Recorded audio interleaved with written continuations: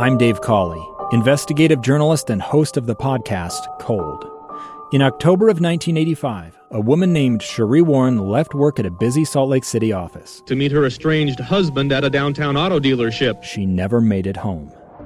Sheree's car surfaced weeks later in Las Vegas. In the parking lot of a hotel casino. No one knows how it got there. Strange. It was strange. Both Sheree's estranged husband and her boyfriend raised suspicion for investigators. I kind of thought that he might have done something. But no arrests were ever made.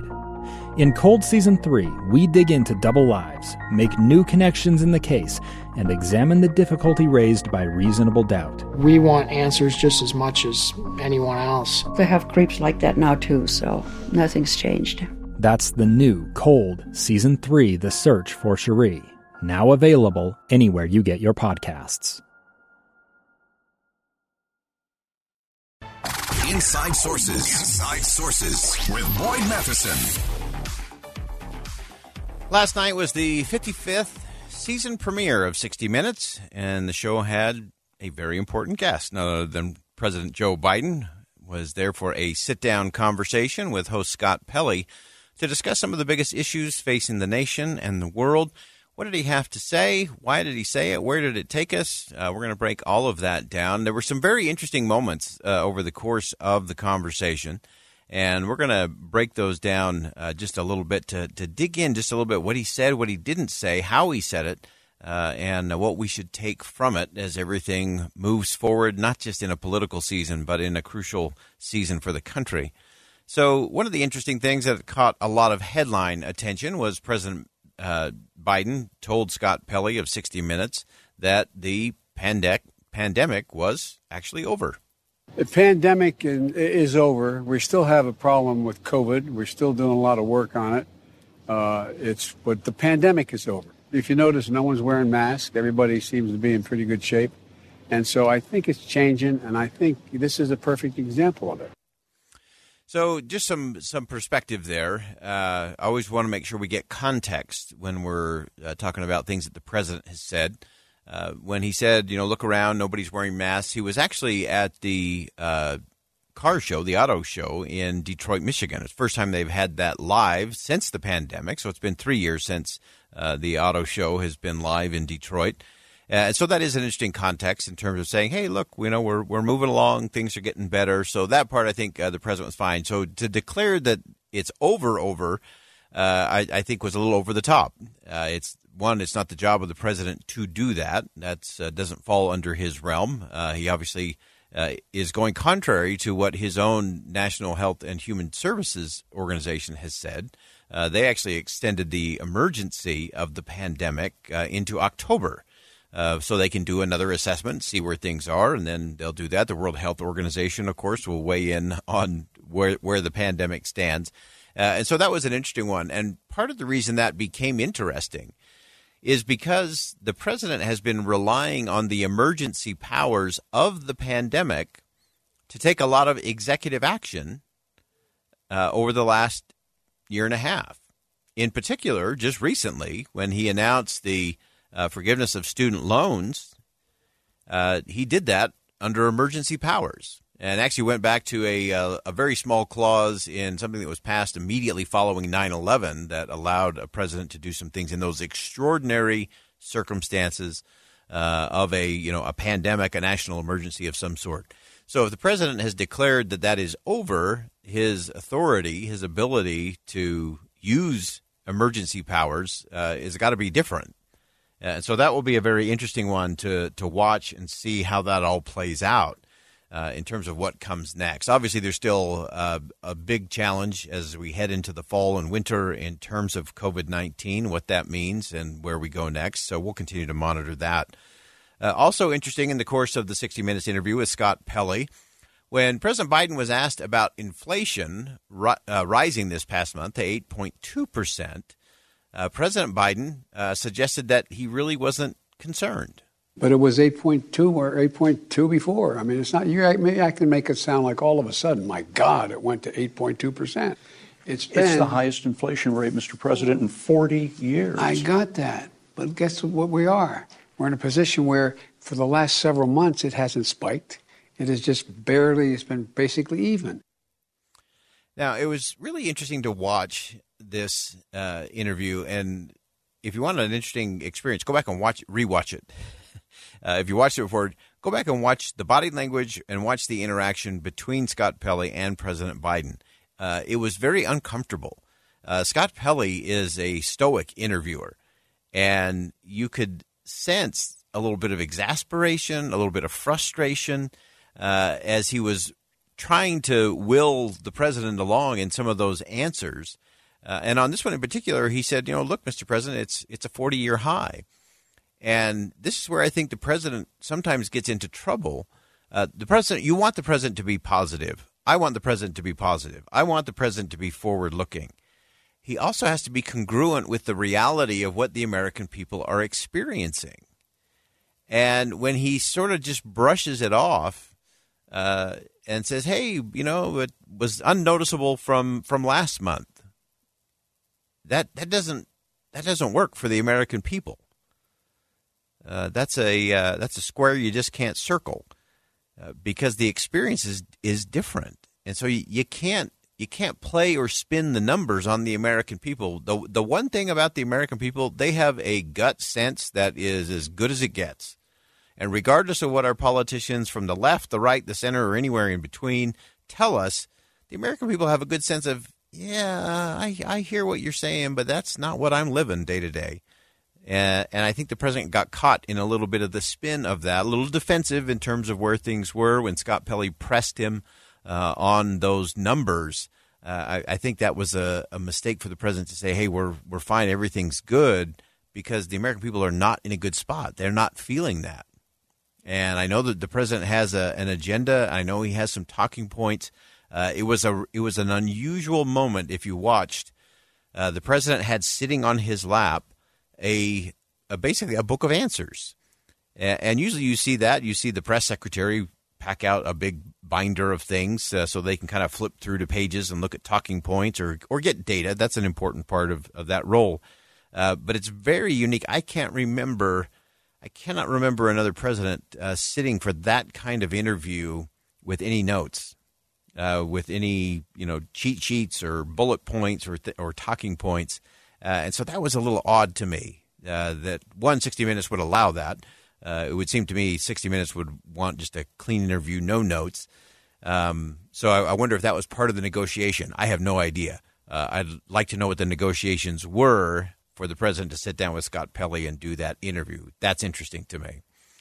President Biden also expressed some confidence that his administration would be able to get at least the inflation component of things in the economy under control. No, I'm telling the American people that we're going to get control of inflation, and their prescription drug prices are going to be a hell of a lot lower. Their health care costs are going to be a lot lower. Their basic costs for everybody. Their energy prices are going to be lower. They're going to be in a situation where they begin to gain control again. I'm more optimistic than I've been in a long time. When asked about inflation rising the president also stressed that bringing down those inflation numbers will be a process, but that he had the right pieces in place. The fact is that we've created 10 million new jobs. Since we came to office. We're in a situation where the unemployment rate is about 3.7%, one of the lowest in history. We're in a situation where manufacturing is coming back to the United States in a big way. And look down the road. We have massive investments being made in computer chips and employment. So, look, this is a process. I actually think that was one of the stronger points of the president. And there were a number. He had some good moments in this interview, to be sure, but it was not his finest hour. But I do think him touting where we were in terms of jobs, where unemployment is, those are important markers. How you frame that as president is really crucial. He had some other interesting moments I think were positive, some other challenging ones, particularly as it relates to Taiwan and some of those things that we'll talk about coming up in just a minute. We're going to go ahead and step aside for bottom of the hour news. We're going to stay with this question just a little bit longer. More of President Biden's sit down with Scott Pelley on 60 Minutes and what it means for you coming up after bottom of the hour news. Stay with us. Inside Sources. Inside Sources. Inside Sources. Where KSL offers Utah deeper insights on the news. Host Boyd Matheson divides rage from reason and elevates the conversation on issues crucial to our community. On KSL News Radio 102.7 FM and 1160 AM. We're going to stay with the conversation just a little bit longer. President Biden, of course, was on the season premiere of 60 Minutes discussing a lot of difficult topics and how the administration is handling those, how things are shaping up for the fall campaign and on into 2024. Everything from the pandemic to Taiwan and a number of things in between. And I want to be really clear on this. I was not so much frustrated with the president yesterday. I was, as someone who's been a staffer, I was deeply troubled by his staff. I do not think they served the president well and allowed the president to make the best case for his administration, for his policies, and the things that he should be touting. He had a great summer. He had a lot of successes on the legislative front. Those are all wins. Those are all good. I think the president should lean into those things for sure.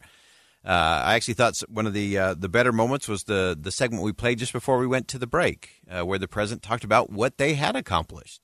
That employment is at a historic low, that they have added a ton of jobs. Those are important things. And I thought it was important for the president to frame those in the backdrop of inflation and what the American people are feeling. So that's not being negative against the president. That's really just saying, look, you've got to put this in context. And in most cases, it's bad staffing. There's a host of people inside the administration I think are not serving the president very well. And again, whether you love the president or you don't like the president, that doesn't matter to me. We're going to talk about it in terms of the principles, the policies, and the communication strategy. Of course, one of the big shocking moments, I think, of the interview was President Biden making some very bold statements regarding the United States' potential involvement in Taiwan. We agree with what we signed on to a long time ago. And that there's a one China policy, that Taiwan makes their own judgments about their independence. We are not moving, we're not encouraging their being independent. That's their decision. But would U.S. forces defend the island? Yes, if in fact there was an unprecedented attack. Now, this is an area where we all ought to be cheering for the president because we got to make sure we get this one right. War with China would be a bad thing for everybody. No question. Economically, militarily, geopolitically, that is what nobody wants. And so it was interesting to me that when you watch this, it was obviously an edited interview. I'm sure they spent much more time with the president. That's not uncommon. The interesting thing to me was that as the president continued his answer about Taiwan, the interviewer, Scott Pelley, voiceover came. They pulled the president's sound down, and Scott Pelley issued a statement saying that the White House spokespeople reached out to say that the U.S. policy has not changed in relationship to Taiwan and that the U.S. would not say whether American forces will defend Taiwan were China to invade. Now, crafty little bit of editing. It was smooth. It was seamless. But I'm not quite sure that was the job of the interview. And to Scott Pelley's credit, he did go back and he asked for clarification of the president. So this was a separate portion of the interview. They were now talking about Ukraine, and Scott Pelley very wisely went back to compare and contrast Taiwan and Ukraine. Take a listen. So unlike Ukraine, to be clear, sir, U.S. forces, U.S. men and women would defend Taiwan in the event of a Chinese invasion. Yes. So he went back. He did the right journalistic thing. He gave the president another bite at the apple, and the president said yes again. And so, of course, the White House had to come out with a formal statement saying U.S. policy hasn't changed. U.S. will not say whether American forces will defend Taiwan in the event of an invasion from China. So I think that was probably the weakest point of the interview for President Biden. He seemed a little bit off balance, a little unsure, and Scott Pelley was clearly trying to take him somewhere and to be helpful to the president. And that's, again, just an interesting thing in terms of where that all went. Finally, they got around to the future, and President Biden was asked if he intended to run in the 2024 presidential election. And to that, he replied, it's just a little too early, but here's the way he framed it. And it's much too early to make that kind of decision. I'm a great respecter of fate. And so what I'm doing is I'm doing my job. I'm going to do that job. And within the time frame that makes sense after this next election cycle here, going into next year, make a judgment of what to do. The president also dodged and played a little coy when asked again. And again, I support the president in this. I don't think the president should be deciding whether he should run or not right now. He's got plenty on his plate, and I think a lot of that will take care of itself. But here's the way the president responded to the second bite at the "Are you going to run for re-election?" apple. My intention, as I said to begin with, is that I would run again. But it's just an intention. But is it a firm decision that I run again? That remains to be seen. And I applaud the president for that. That's the right answer. That's the right answer. He was clear. My intention is that I would run again, but that is my intention.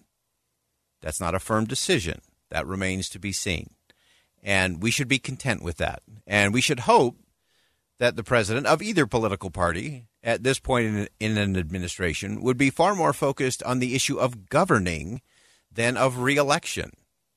It is something we have lost in our politics over the last several decades. And so equal opportunity offender moment for Republicans and Democrats alike.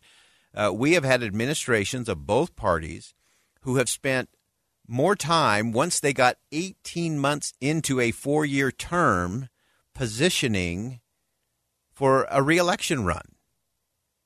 That's not the way it's supposed to be. You run, you win office, and then you govern. And if you govern well, you can run again and people will re-elect you. But we've made it all about the positioning. And so I think the president got that question right down the stretch, that it's not a firm thing. It's not the right thing for him to be focused on. Let's focus on inflation. Let's focus on jobs in the economy. Let's focus on infrastructure. Let's focus on a host of other things that need to be dealt with. And that's where we need to get. So it was just a really interesting, I think there were some good high points for the president in that. And I think there were some cringy moments. I think, again, especially if you're looking at it, of who's staffing the president, who's helping him prepare for those moments on the national stage when he'll speak directly to more Americans than probably at any other point other than maybe the convention. And so those are the things that actually matter in all of this. And so when it comes to pandemic, when it comes to Taiwan, when it comes to Ukraine, those are things we should be talking about. When we're talking about the state of the nation, those are important things. And I actually thought, just to go back to round things out, I actually thought the president's speech, we broke this down on Friday, that his speech at the Unite Summit last Friday was one of his best speeches, because I think he believed it. I think he owned it. And I think he genuinely wanted to bring the country together around it. And I hope that President Biden, that he continues to lead that, because that's better for the country, regardless of your political persuasion. All right, we'll step aside for a quick commercial break. When we come back, we're going to break down all the latest polling, what's happening with the Debate Commission. Eric Nielsen, Executive Director of the Debate Commission, is going to join us coming up next. 2 years ago, Americans watched in horror as a crisis unfolded at the Kabul airport. She was tear-gassed and beaten. Images of thousands desperate to escape Taliban oppression filled our news feeds. More than 80,000 Afghans made it to America. But the story didn't end there. It was very cold. There was no power, no heat. Who would help our newest neighbors? I'm Andrea Smartin. In Stranger Becomes Neighbor, you'll hear the stories of some remarkable refugees who left their homes and their dreams behind, only to start over from zero. Their only possession was 3 blankets. And you'll meet Americans who stepped up to help them. You want me to come when you deliver your baby. What can one person do in the face of an international disaster decades in the making? That's Stranger Becomes Neighbor. Find us at kslpodcast.com. Follow us on Apple Podcasts or anywhere else you listen.